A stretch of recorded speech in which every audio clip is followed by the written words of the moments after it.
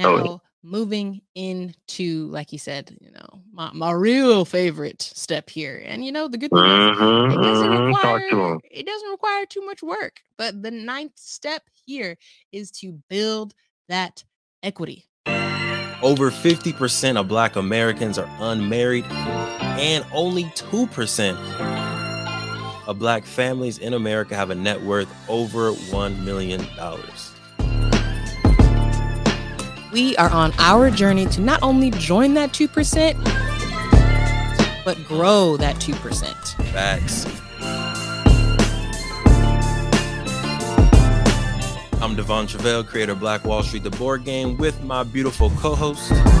I'm Sinclair, aka the Health Nerd.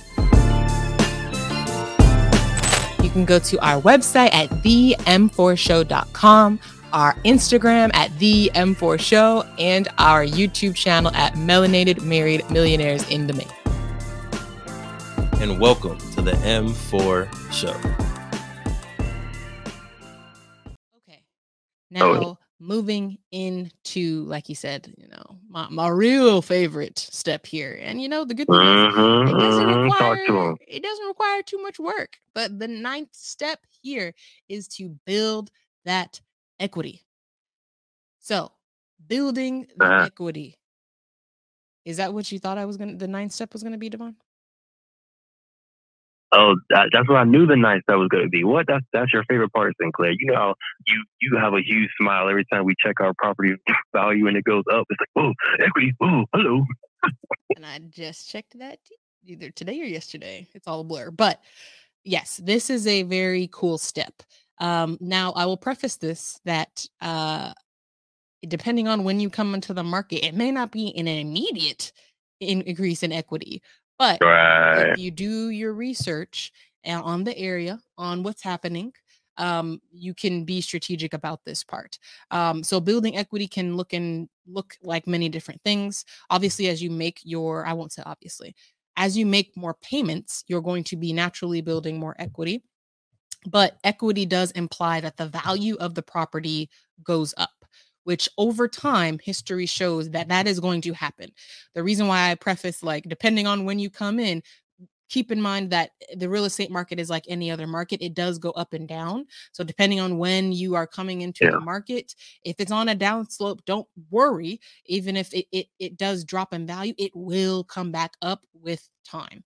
It always comes. That's why, you hear about families who were able to purchase properties for $10,000, back in decades ago. And now they're worth hundreds of thousands of dollars, right? It is going to increase because it's just, that's how it goes.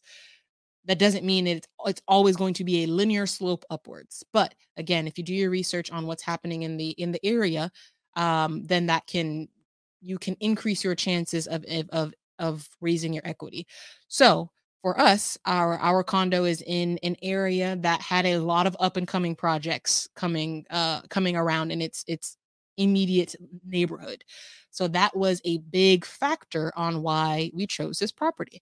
We didn't necessarily choose the property thinking like, as soon as we rent this out, we're going to be making thousands of dollars, in cash flow. We knew that was probably not going to be the case, but we did know that in 5 years, the neighborhood around was going to look very different. And that as a result, the value of that property was going to also raise significantly. So we came in this specific property with the long game.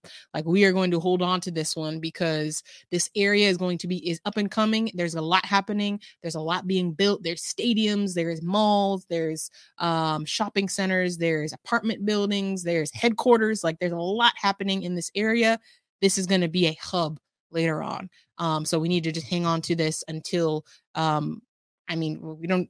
we're probably going to pass this down to our kids, right? We don't even have necessarily an exit strategy, but the plan was, let's build enough equity into this property so that we can now leverage this equity to buy other properties, to use it for construction, to use it for other investments. But we wanted to use this equity. We wanted to grow this equity so that we can leverage it to continue to grow our wealth. So that is our plan, right? We want to build the amount of equity so that we can take it out, buy another investment property that's going to cash flow, right? We got the equity built in this one, and then we are going to eventually take some of this equity out with using a HELOC. That's a whole nother episode. That's a home equity line of credit. Yeah. We want to get a HELOC, take this money, buy another multifamily or commercial unit that is going to serve the purpose of monthly cash flow, which means it may not build a lot of equity, but on a monthly basis, we're able to get, however much money, mailbox money, as we'll call it, of passive income from people who are living in this building. All right, we're going to get back to the episode in a second, but breathe. If you've ever had a brilliant idea, I'm pretty sure everybody just took a breath right there, right? Because we all have amazing ideas, but I got a question for you.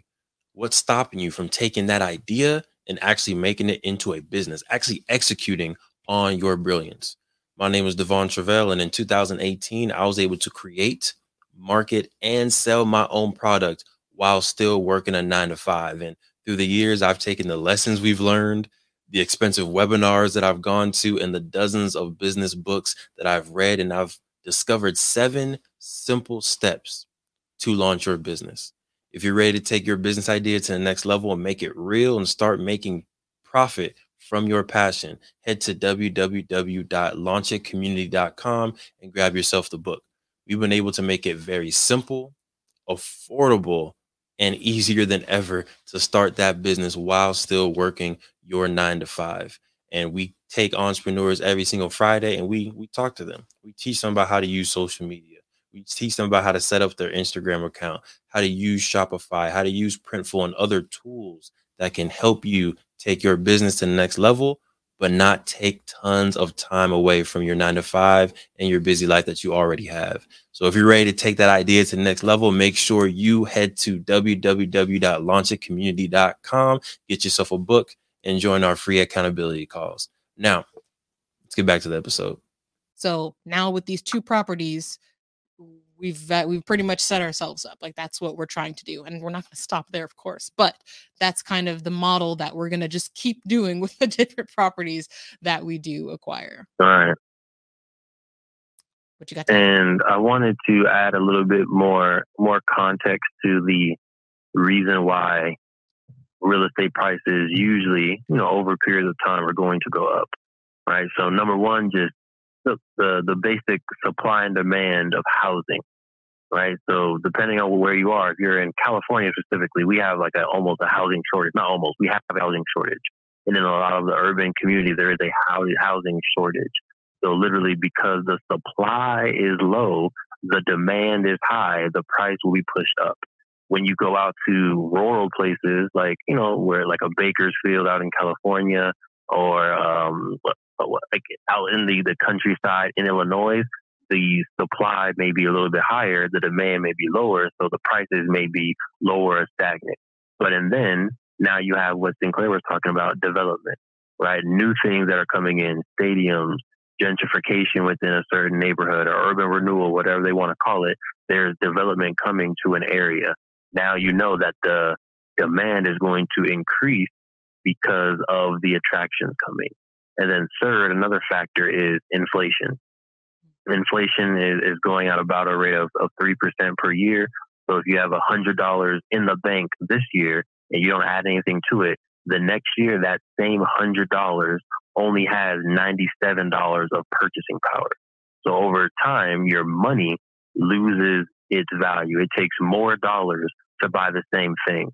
Now, where with money, that's a bad side, the real estate, kind of like cryptocurrency or like gold, is an asset, can serve as a store of value.